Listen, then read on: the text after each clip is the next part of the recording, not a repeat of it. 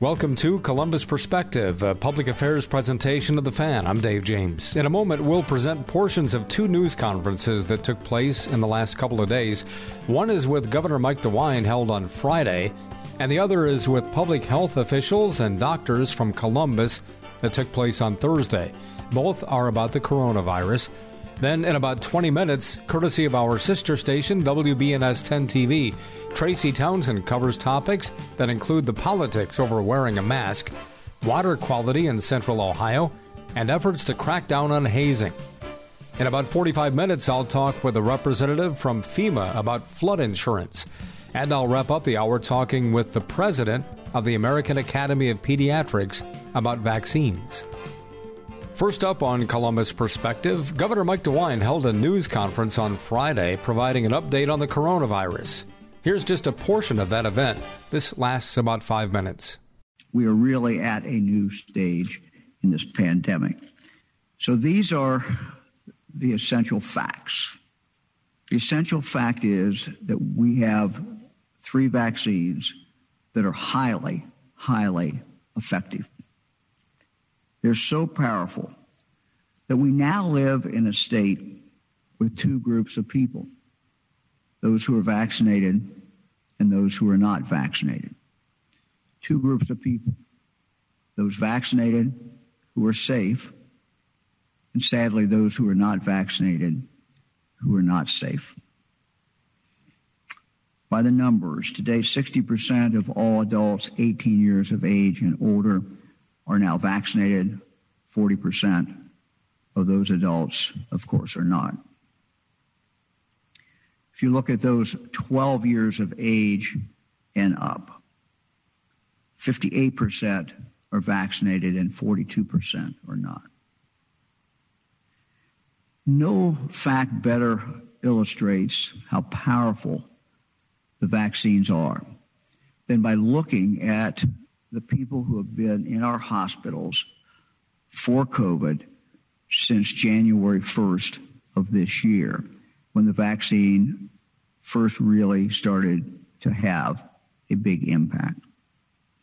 This is the total number of people who have been in the hospital for COVID since January 1st, 18,662 people. Of that group of people, those who were not vaccinated constitute 18,367. Those who were in the hospital for COVID who were vaccinated were 295. Just a stark difference. If you break that down by percentage, that means the people who've been hospitalized since January in Ohio for COVID, 98.4% had not been vaccinated. 1.6% had been vaccinated. Again, there's no more strong testament to the power of the vaccine. We receive this information. It's updated every week. And we will be posting this every Thursday. So everyone every week can go up online and kind of see where those numbers are.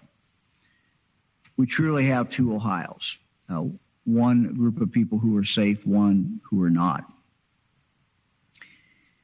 Making it more dangerous for those who are not vaccinated is the emergence of the Delta variant. It is now clearly the dominant virus in Ohio. Going back just to May, less than 1% of lab sequence cases were the Delta variant, less than 1%. Our most recent data is from July 4th through July 17th. That showed that 86.47% of our lab sequence cases were the Delta variant. So over 86%. Experts tell me that we're way above that number today. So what we're dealing with today is the Delta variant in Ohio. For those who get infected with the Delta variant, experts tell us that they very well may have a higher viral load. But it's really, in essence, two different things, both not good. One is it's a lot more contagious. And two is, in many cases, individuals who get it carry a higher viral load. Thus, people are getting sicker quicker. This is one of the observations that some of the doctors have made about our more younger people. When they go to that hospital, they're getting sicker quicker, and it's believed that viral load, increase in the viral load, is driving that. Let me turn to some other data. Let's look at hospitalizations. We were seeing hospitalizations go down. We were very happy about that. But what this chart shows is they're now coming back up. If you look at the first number, it is July 23rd, and we had 391 people with COVID in our hospitals statewide. The last date we have is August 5th, and that number has now climbed to 857. So again, not what we want to see.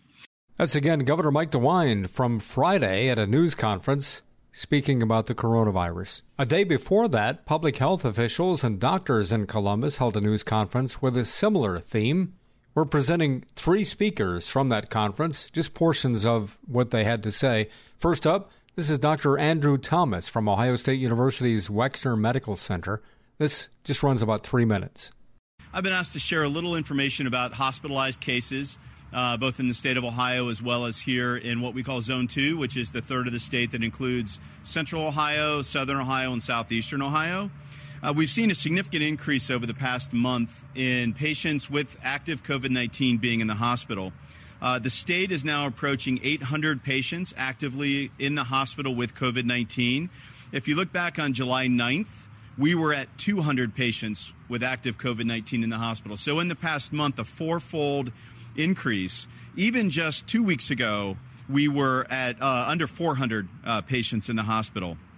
Here in Zone 2, which includes the Franklin County area, as I mentioned, and areas south of us and southeast of us, we today have reached just under 200 patients with active COVID-19 in the hospital. In the last 7 days, that's a 51% increase from just a week ago.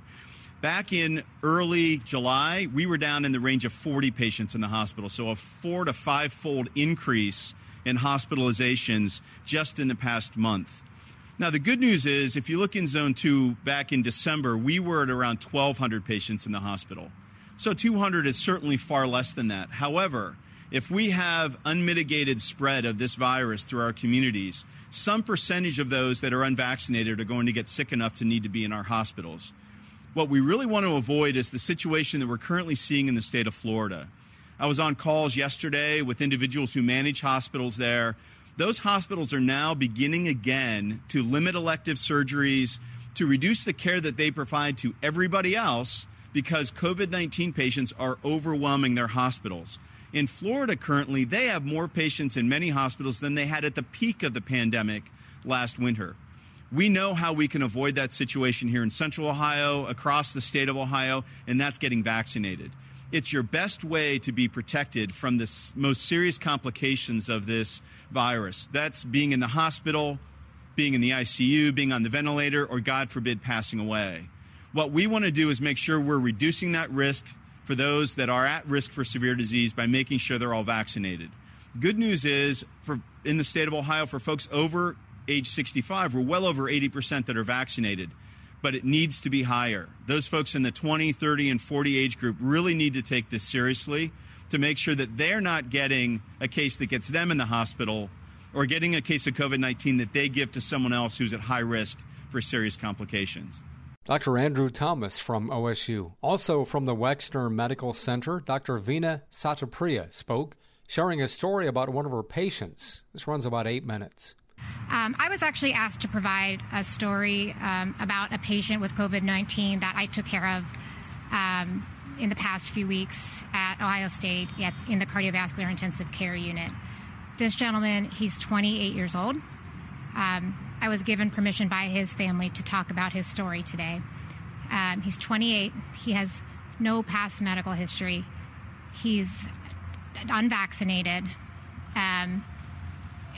But other than that, nothing else to write home about with his health. He was coming back from a vacation with his family out west, with his wife and his parents. Spent a lot of time hiking, very active guy. On his drive home, he started to feel chills. By the time he got to Chicago, he felt very unwell.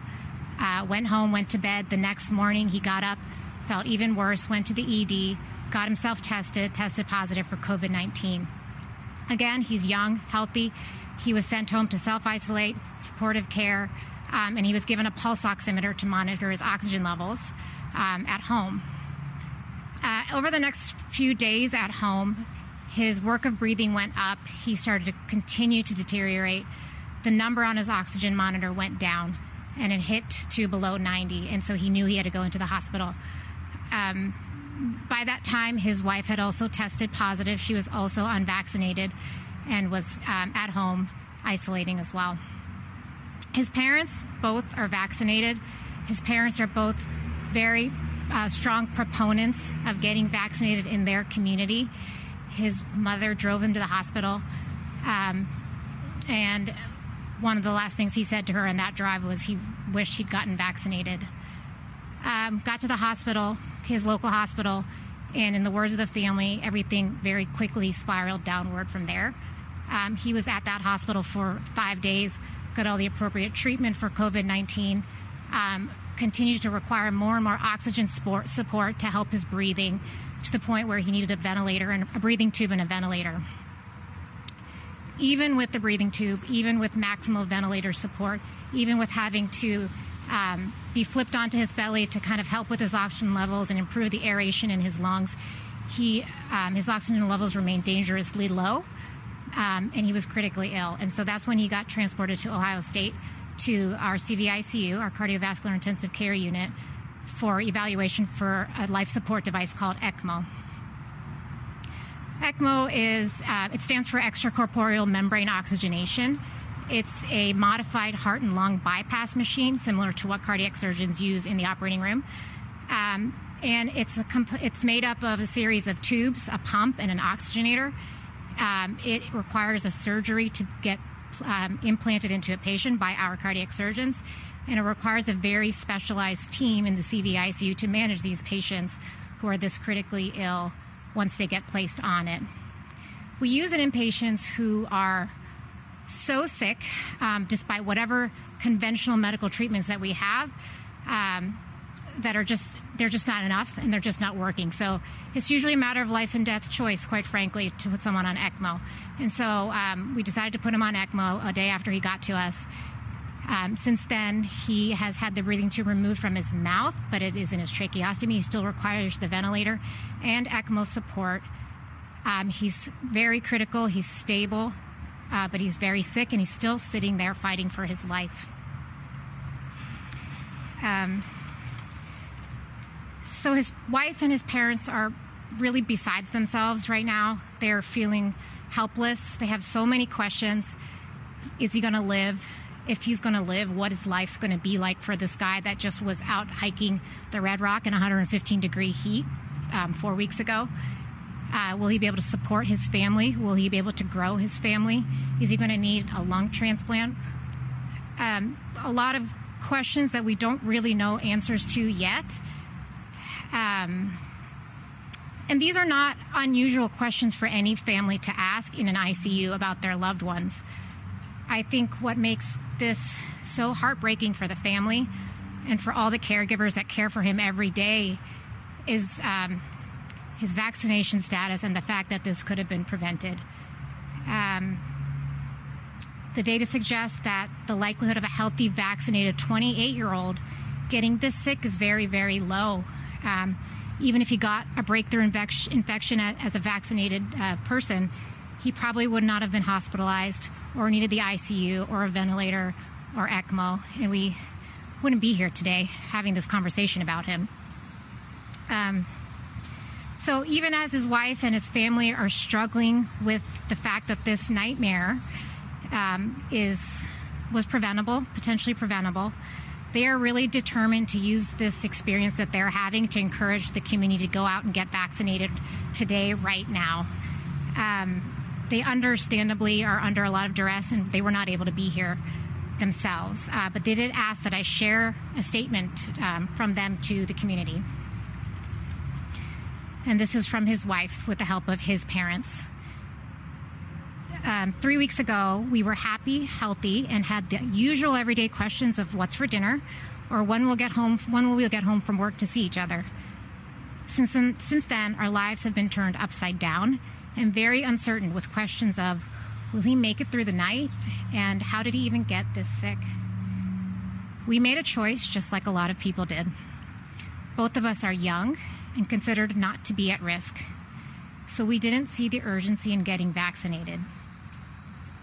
Today, I think about that choice, and I think of what my husband has gone through, as well as our family. Getting vaccinated is a serious decision, but there are consequences for both choices.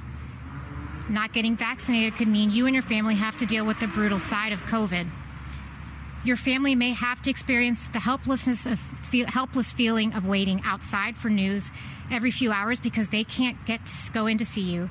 That sinking feeling when the phone rings because it could be a nurse or a doctor telling them that your lungs aren't responding enough to the oxygen machine. Or the fear of being 1 hour away from the hospital because they might not get there in time to see you through the window. These are all very real situations that have made the last 3 weeks feel like a terrible dream. We weren't prepared for how sick he would be so fast, and want to share his experiences to inform others of how devastating this virus can be, particularly if you do not get vaccinated. So we wanted to share the family's struggles, and I do thank them for being so open and honest with all of us and communicating all this to the public. But hopefully this is a message to the community to go out and get vaccinated right now. Even those of you who may not consider yourselves high risk, it's not really a gamble that's worth taking right now. And that's all I have, so thank you. That's Dr. Veena Satyapriya from the OSU Wexner Medical Center speaking at a news conference in Columbus on Thursday. We'll wrap up this segment with Columbus Health Commissioner Dr. Mashika Roberts. This runs about 2 minutes. And just to summarize what you heard is the pandemic is not over. We have several tools that we can all use, and it's everyone's responsibility to use them. That's to get yourself vaccinated, and if you have been vaccinated, encourage someone who is not vaccinated to get vaccinated, and to mask up, especially when you're indoors. So I know you're all wondering, well, why did we bring you here? To tell you the situation. And so here it goes. Starting immediately, Columbus Public Health and Franklin County Public Health are issuing an indoor mask advisory. This is an advisory, it's not an order, and it's not a mandate. And the reason why it's not an order or a mandate is because of State Senate Bill 22, which prohibits us from doing any order that would be a blanket order to the whole population. But we are encouraging all of you and all of the residents of Franklin County Public Health, when they are indoors, whether they're vaccinated or not, to put a mask on. That includes businesses, that includes any healthcare facility, which they should already be masking up, and that includes going into restaurants. When you're not eating and drinking, we want you to have a mask on. That will help us slow the spread of this virus in our community. We don't know how long this pandemic is going to last, and we don't know what the next variant will be and how serious it will be. But we do know what we can do to slow the spread of this virus, and that's to get vaccinated and to put a mask on. Columbus Health Commissioner Dr. Mashika Roberts.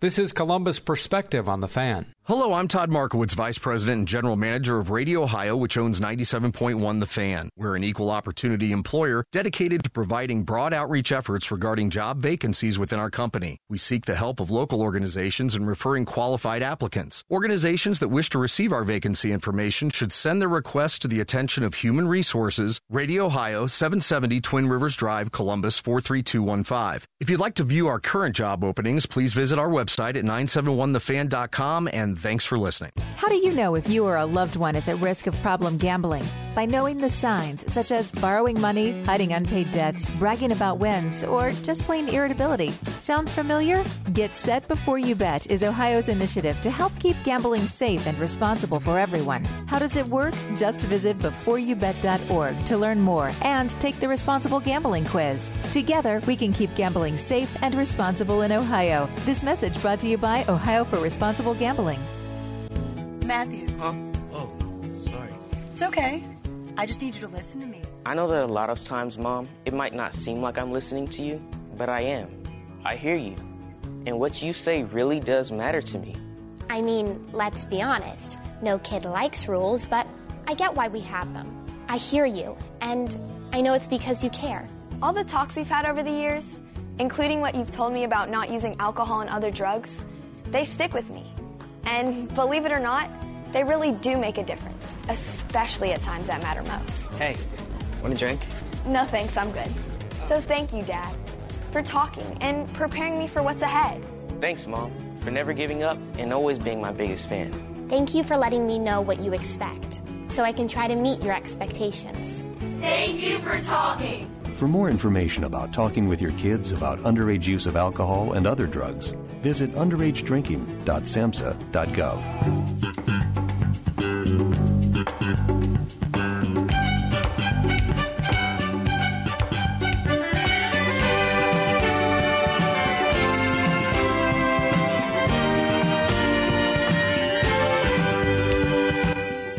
This is Columbus Perspective on the Fan, courtesy of our sister station, WBNS 10 TV. Here's Tracy Townsend from her Sunday morning public affairs program, Face the State.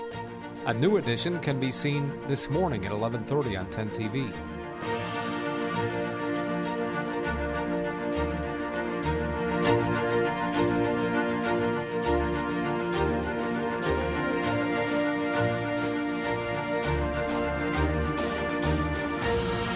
Fight over face coverings has reignited on Capitol Hill.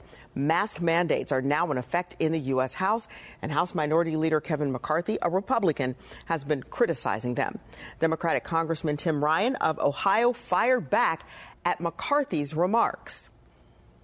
You're denigrating the attending physician? Has it gotten this bad here? We'll be the first one to go down there when we're sick, need an antibiotic. Get your checkup. I mean, come on. Stop. Just stop. Republicans have argued the decision is not based on science. COVID-19 cases are back up to levels we haven't seen since spring, and as kids get ready for school, local health departments are recommending masks. But that guidance is only a recommendation, not a mandate. And here's why. The Ohio legislature passed Senate Bill 22. The law restricts the governor's authority and ability to issue health orders at the time of a health crisis. Local health departments called out the law this past week, saying, due to limitations Senate Bill 22 has placed on local public health, these are not orders, but are data-driven and science-based recommendations, and they follow CDC and the American Academy of Pediatrics recommendations. The final decision is made by the governing body of each district. Governor DeWine spoke about the difficulty of mandating masks. I don't think leaders in Ohio, whether health leaders or the governor, have the ability today to mandate masks in schools. And it's not a question of what the law is. It's a question of the political will of people in this state. Mask orders are now left up to each school district and parent. 10 TV's Kevin Landers spoke with families about their thoughts. Emily Campbell of Hilliard is a mother of 4 children. When it comes to having them wear masks in school, she's on the fence. My one son has a lung disease, so on one hand I'm for the mask, but on the other I'm not. I honestly feel like it should be up to the parents and the families, though. It shouldn't be regulated for them. It should be up to us. New mask guidelines announced by Columbus Public Health and Franklin County Health recommend universal mask wearing in schools, even for the fully vaccinated. Matt Cook of Hilliard says he wants kids in his son's school to be masked. In schools, definitely. Got to protect everybody. During an event at Ohio State, Governor Mike DeWine threw his support behind the universal mask idea. This now comes back to the schools, and it now comes back to the parents. And, I think it makes eminent sense for a school to make a decision that we're going to have everyone masked. If they don't do that, then it's going to be almost an experiment, because last year everyone was masked in virtually every school in the state of Ohio, and we did not have much spread. DeWine says it's not the unmasked that has him most concerned. It's communities that are unvaccinated. The biggest fear I think we should have is communities that are predominantly unvaccinated. Meanwhile, parents like Emily Campbell and Matt Cook prepare to send their kids to school where children under 12 still can't get the vaccine, with the hope that the classroom will be safe for all. I'm not concerned about it. Everybody should be wearing masks indoors.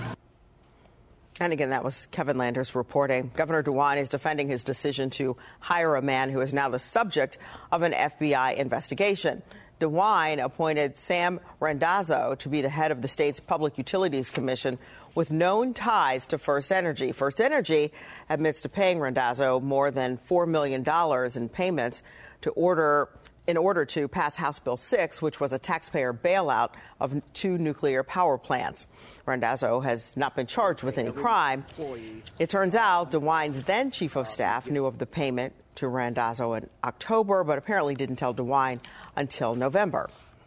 My chief of staff, Laurel, was told by Randazzo about a large payment October 2020, October 30th, 2020. So that's when that information flowed to her. I did not know about it until I think November 17th, which was the day of the raid. DeWine said Randazzo worked for both consumers and businesses, and because he was a subject expert on energy, he was the most qualified. Randazzo resigned from the Public Utilities Commission in November. DeWine donated more than $130,000 in campaign donations from First Energy to the Ohio Alliance of Boys and Girls Clubs after learning of the payment. Republicans and Democrats agree a more than $500 billion investment in America's roads and bridges will grow the economy. A bipartisan infrastructure bill invests $110 billion on America's roads and bridges. Almost the same amount would be spent on rail and public transit projects, and billions more would upgrade the country's broadband, internet, airports, drinking water, and electrical grid. At a time when Washington seems broken, this group of members behind me came together, along with others, and decided we were going to do something great for our country. But some moderate Democrats say they are uncomfortable with that price tag. And from the roads you drive to the water you drink. On out, we have water from the Red Cross. You might recall back in 2014, 500,000 people were unable to drink their water, cook with it, or even brush their teeth. This happened in the Toledo area, and 10 TV covered this closely. Stores ran out of bottled water, and there was price gouging reported. I talked one-on-one with the director of the Ohio Department of Natural Resources. She wants to reassure Central Ohioans that your water is safe, but there's an initiative called H2 Ohio to make sure it stays that way. I remember 2014, we're talking about the algae blooms and everybody buying cases of water. Practically, what do we need to know about the safety of the water that we're drinking?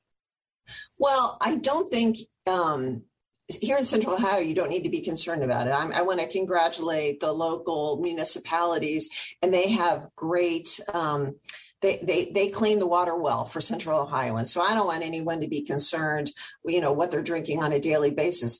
But we have to look to the future. I mean, what happened in Toledo was they had a good drinking water. They had the infrastructure in place and got clogged because of the algae blooms. We need to prevent that from happening here in the Ohio River Basin, anywhere that municipalities draw on reservoirs, as they do here in Central Ohio. Local governments and nonprofits can apply for the funding, and it's to do natural infrastructure or wetlands-based projects. I mean, we look at wetlands as a way to filter, slow down, draw out all of the pollutants and polluting nutrients that would be in the water flowing into various reservoirs, tributaries, that kind of thing. So all of the projects are going to be wetland-based. waste. I think what the science has shown us is the most significant cause is runoff, mostly from farm fields. Now, farmers are our friends, right? We want them to produce the food we eat. So that's not a criticism at all. Just recognition that farm runoff and some of the storm runoff from urban areas as well. Mm-hmm. So that's what we're dealing with. How do we catch that runoff and treat it and do something about it before it gets to our water sources so people can continue to go up to Alum Creek Beach and have a great time, right? Mm-hmm. They don't want to go up there and see algae blooms and scum on the water. Right. So it does get back to the partnerships, which is really what we talked about at the beginning of our interview, right? Right. So the Department of Agriculture is doing a great job working with farmers in Northwest Ohio. And ultimately, I think they will, work with farmers across the state. But they're just, it's kind of good. They're testing things out up there. They're seeing how it goes. And so by the time, they're working across the rest of the state, they'll have even more information and do even better. And we will share information about how to apply for those grants at 10tv.com/featured links.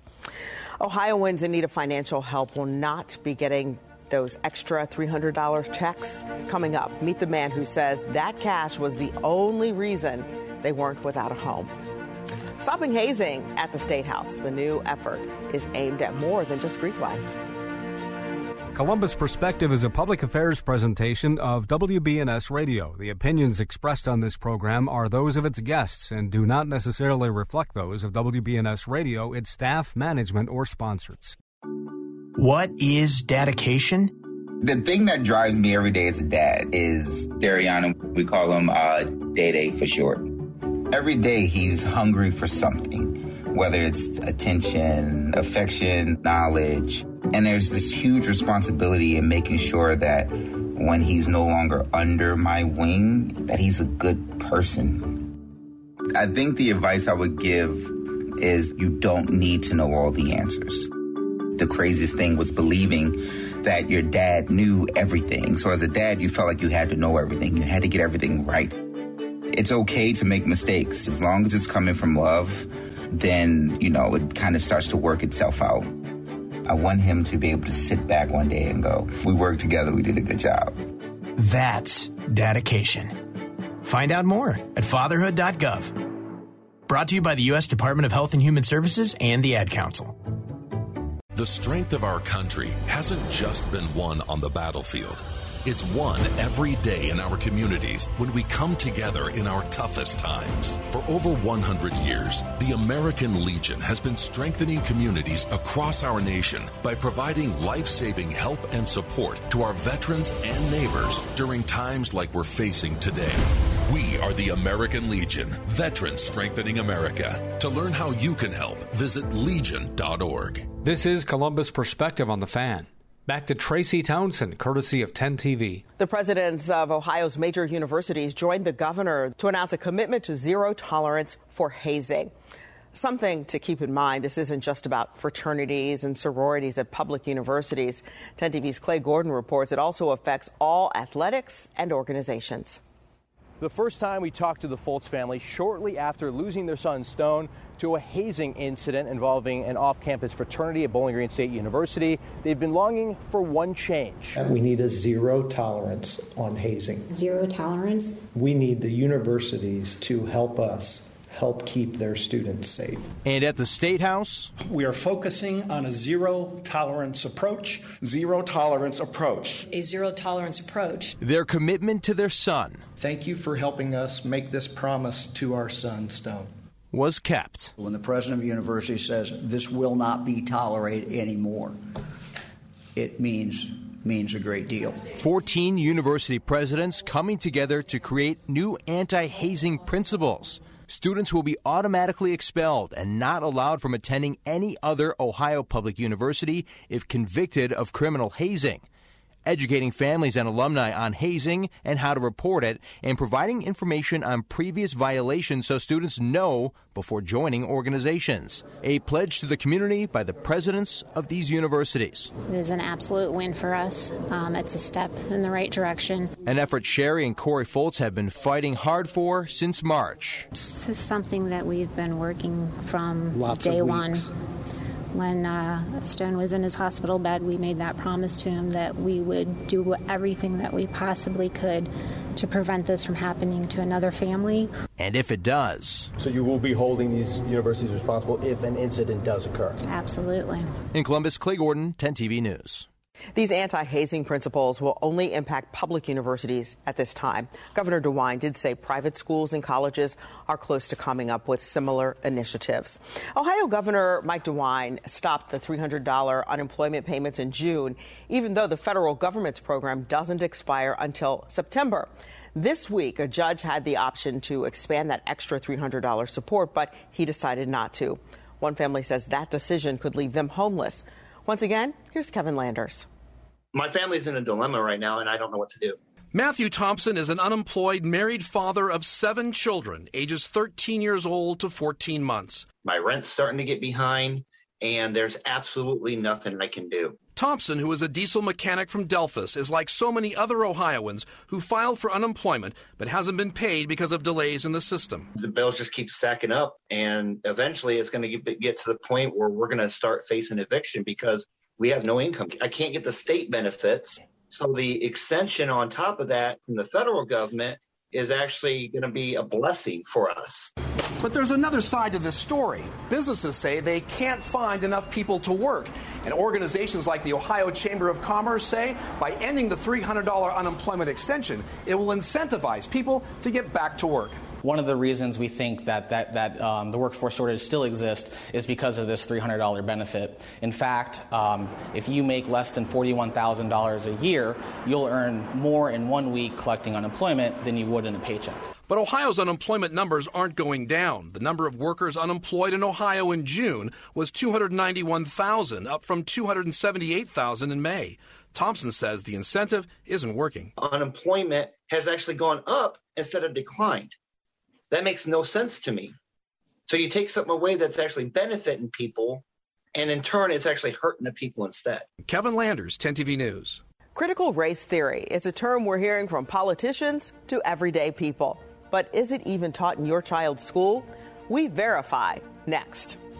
Distracted driving in Ohio, why researchers say our state could be doing more to protect lives.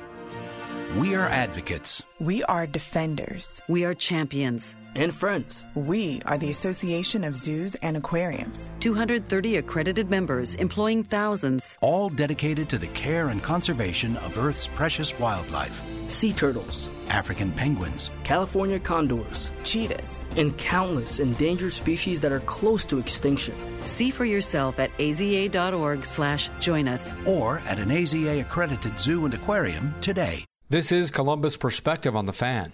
Back to Tracy Townsend, courtesy of 10 TV. A new study is highlighting how hands-free cell phone laws can save lives. The study was just released this past week, and it comes from Nationwide Children's Hospital. The research shows hands-free laws prevented about 140 driver deaths and nearly 14,000 driver injuries annually in the U.S. Researchers, after crunching the data, recommend states implement hands-free driving laws. Right now, 21 states have those kinds of laws. Ours is not one of them. As kids head back to school, there is perhaps no topic more controversial than critical race theory. But here's the big question. Is it even a part of the state's curriculum? 10 TV's Karina Nova looks at that question. She took it to the experts. Here's what she found out. Our Verify team is here to answer your questions. 10 TV viewer Ray Harris asks us to verify, is critical race theory taught in any Central Ohio public schools, and is it a part of the state curriculum?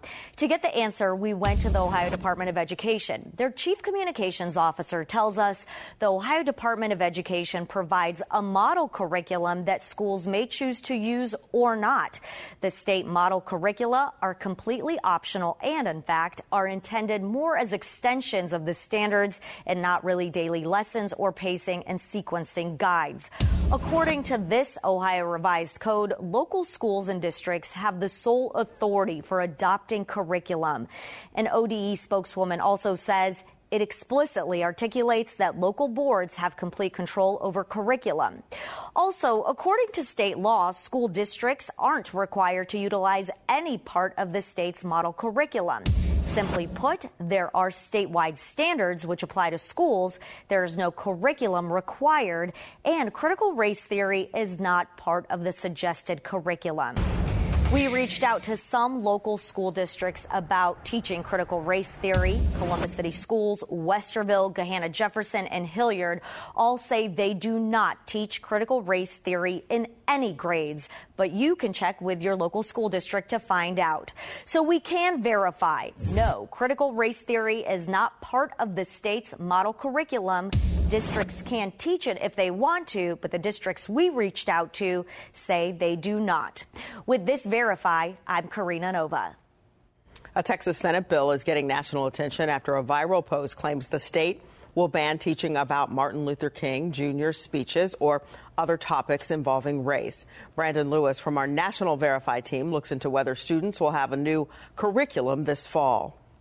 An Instagram post with more than 180,000 likes claims Martin Luther King Jr.'s I Have a Dream speech, Native American history, and the nation's history of white supremacy are all topics that could be out of the classroom in Texas. So let's verify. Are Texas schools banned from teaching about the civil rights movement and the history of white supremacy? Our sources are the Texas legislature, the Texas State Board of Education, and several teachers' unions. This started in May when Texas Republicans proposed a bill to direct teachers on how they can talk with students about racism and current events. Democrats then added a requirement that teachers must also discuss the history of civil rights, Native Americans, and white supremacy. Both houses passed the bill, and Governor Greg Abbott signed it into law. However, Senate Republicans wanted to go back and undo the history requirements with a new bill. Abbott agreed to call a special session, saying the bills would be a, quote, strong move to abolish critical race theory. But the House hasn't been able to vote on this newer bill because they're unable to reach a quorum yet. The Texas Board of Education wouldn't discuss the two bills, but the state's curriculum has always included these topics in the lesson plan. For example, the 9th grade curriculum already includes lessons about the civil rights movement and Native American history. Their U.S. history class also covers Jim Crow laws and how the KKK worked to suppress minority voting. The first bill simply made teaching this a legal requirement. If the second bill passes, it will no longer be required by law, but the Texas Board of Education can still decide to teach it anyway. So it's false that Texas schools are banned from teaching about the civil rights movement and the history of white supremacy. With your Verify, I'm Brandon Lewis. Remember, if you have a question or a claim you want verified, just reach out to our team on Facebook or send us an email to verify@10tv.com. Thank you so much for joining us here today. We will see you next Sunday for Face the State. That's again Tracy Townsend, courtesy of our sister station, WBNS 10 TV, from their Sunday morning public affairs program, Face the State. A new edition can be seen this morning at 11:30 on 10 TV.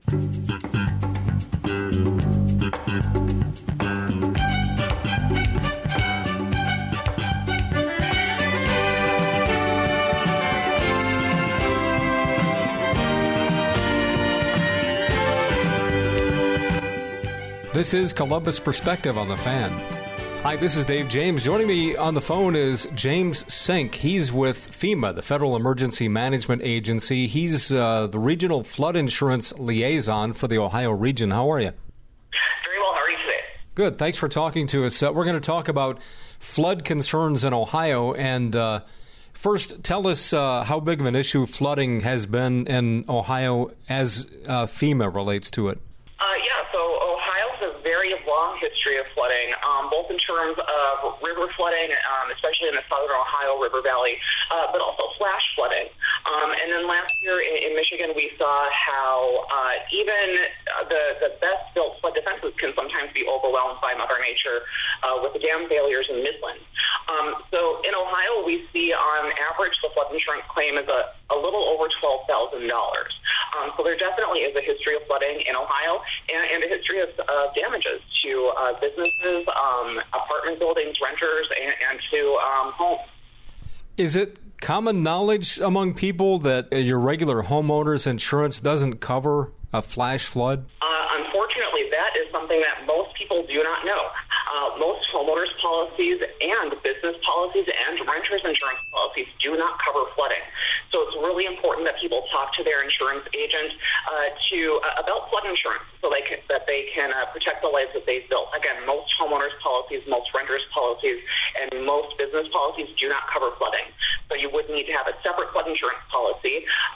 So you can talk to your insurance agent or visit floodsmart.gov to learn more about that. But there is a distinction between, say, a flash flood that damages your home compared to, say, if your hot water heater springs a leak and floods your kitchen. That is covered usually, right? Yeah, so those are two different types of water damage. So the hot water example would probably be covered by your homeowner's policy.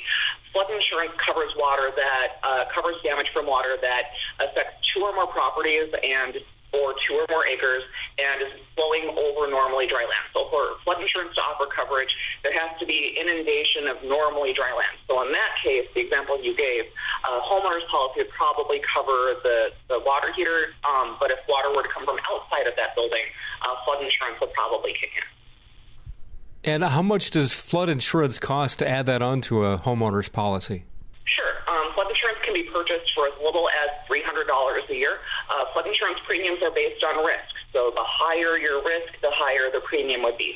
So it's really important that people talk to their insurance agent, get a quote for their specific property, and see how much flood insurance could cost for them. But it does start at as little as $300 a year. Talking with James Sink, he's FEMA's regional flood insurance liaison for the Ohio region. So when there is flooding in a home, you see all these classic photos all around the country of, maybe water that goes up to knee high inside a house. What kind of damage does that cost, and how fixable is that? 1 inch of water can cause $25,000 of damage. So a little bit of water can cause a lot more damage than most people would expect. And last year's dam failures in Michigan, we saw the average flood insurance claim being $66,000. So a little bit of water can really cause a lot of damage. So it's really important that people have those conversations with their insurance agent and protect the life they built by purchasing flood insurance. You mentioned the dam failures. In Ohio, we had a real high-profile dam risk with Buckeye Lake east of Columbus back about 5 years ago when the U.S. Army Corps of Engineers deemed it a great risk to about 3,000 people. They lowered the lake, spent $100 million rehabbing that dam, and it's good to go now. But I guess there are a lot of old dams in Ohio where someday that may be the problem.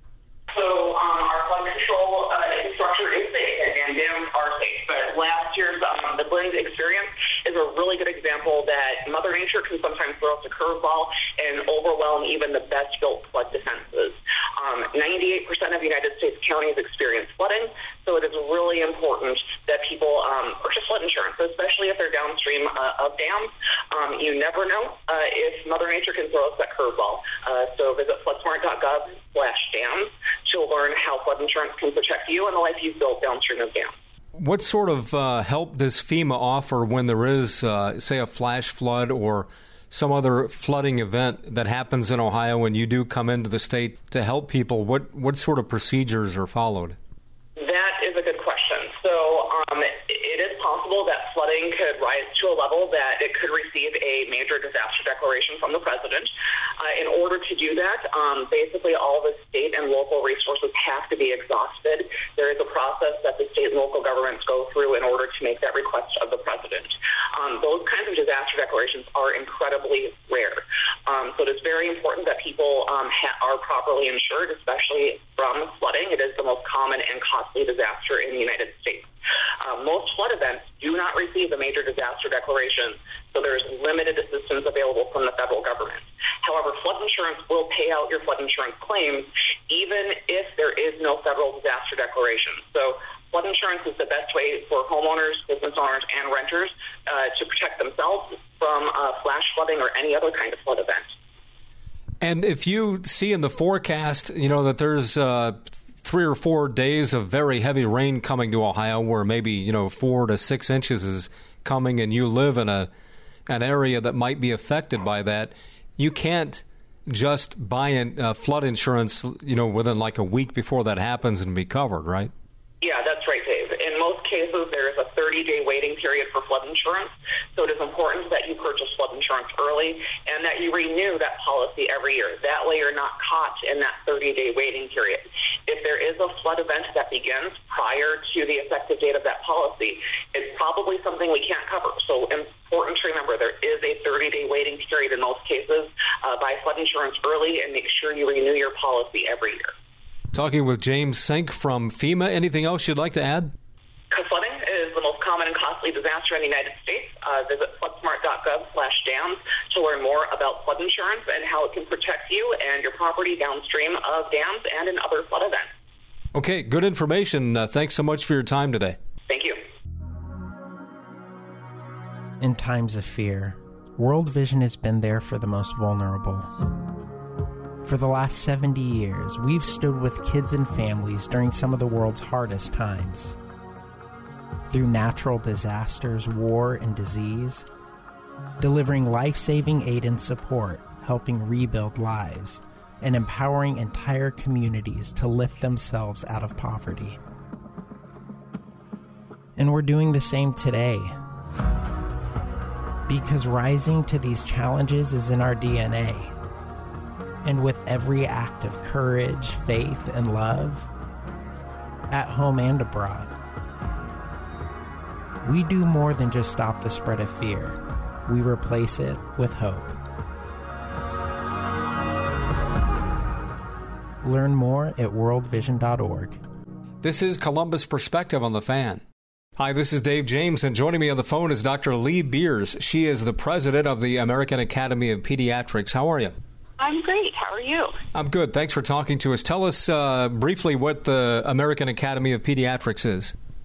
So the American Academy of Pediatrics is an organization that represents over 67,000 pediatricians across the country, and our mission is that we're dedicated to promoting the health and well-being of all children.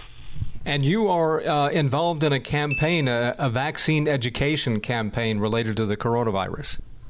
Yeah, absolutely. You know, we know that the COVID-19 vaccine is safe and effective and available to teens ages 12 and up. And so, you know, we want to make sure that all of our patients, all of our families have the knowledge and education that they need to be able to make a good decision and get vaccinated and protect themselves against COVID.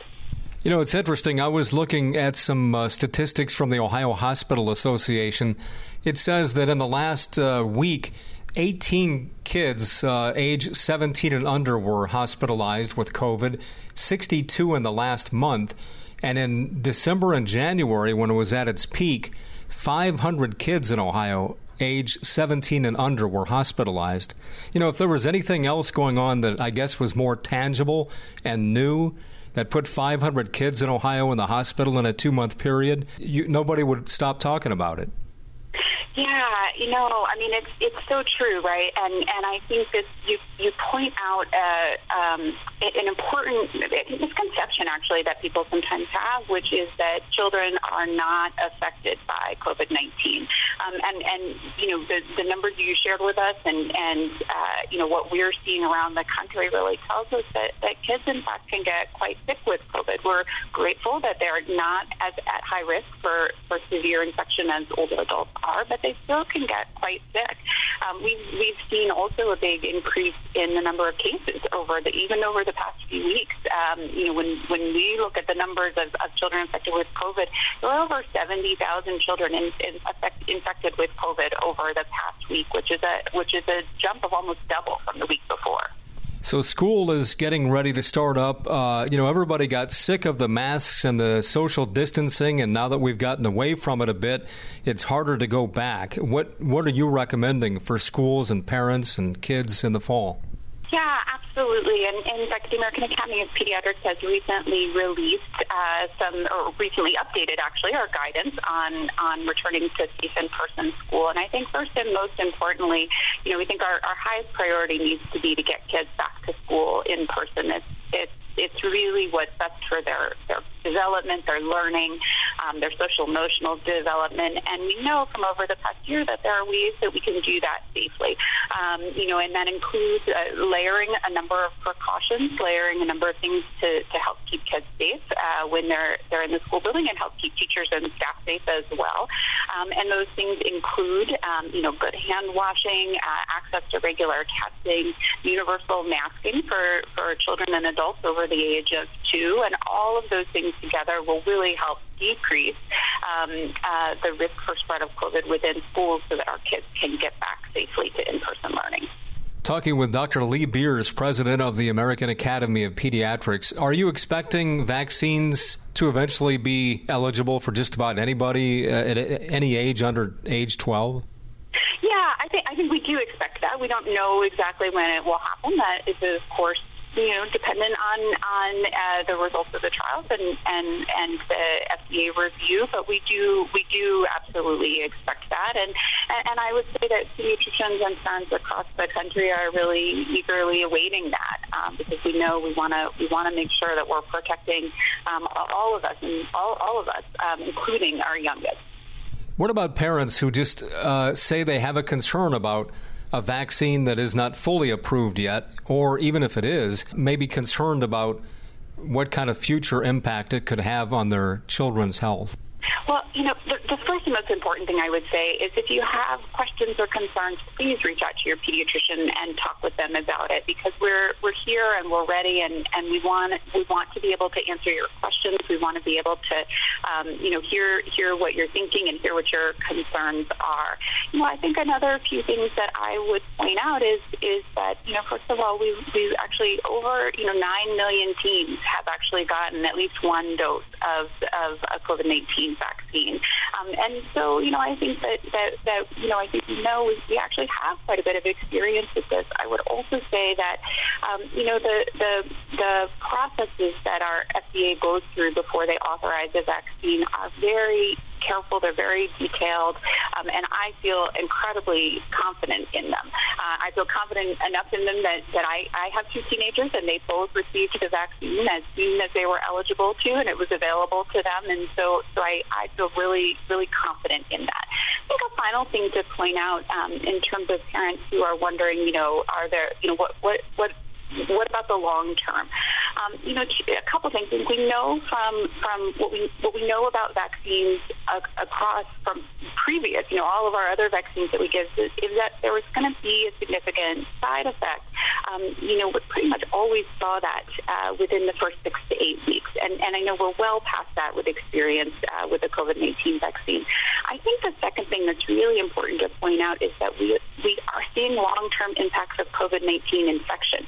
And in some kids, we're seeing that they're ill and have symptoms of what people sometimes call long COVID for many, many, many months. And in fact, what I worry most about is the long-term effects of COVID infection. I was going to ask about that. Is there a possibility 20, 30 years down the road that, we look back and we find that kids who got coronavirus 30 years ago, something is happening to them medically later? I think we don't know, right? Time will tell, but that is something I worry about, and I think that if we have a safe and effective way to prevent infection from a virus that we're seeing in some children and adults can have, at least long-term impacts as far as we know, and may have even longer-term impacts, that we should absolutely take advantage of that safe and effective intervention of the vaccine. Less than half of all adults in America get a flu vaccine every year. Do you think maybe that will ramp up in the coming years as people perhaps become more familiar again with yearly vaccines? Well, I hope so. I absolutely hope so, because the flu vaccine is also safe and effective and helps prevent serious illness. And so I do hope that it does. It's certainly something that, we recommend, and I recommend to all my patients and the families of all my patients. Dr. Lee Beers, president of the American Academy of Pediatrics. Do you have a website you're recommending to folks? Yeah, absolutely. So there's actually two. You can go to the American Academy of Pediatrics website for families called healthychildren.org. You also can go to a website called getvaccineanswers.org, and that both of those have lots of information about the COVID-19 vaccine and any questions you may have, but also lots of other topics related to child health. Dr. Beers, thanks so much for the information and your time. Great. Thank you so much for having me here today. This has been Columbus Perspective, a weekly public affairs presentation of The Fan, heard each Sunday morning at 6 on WBNS AM, that's 1460 ESPN Columbus, and Sunday morning at 7 on WBNS FM. Sports Radio 97.1 The Fan.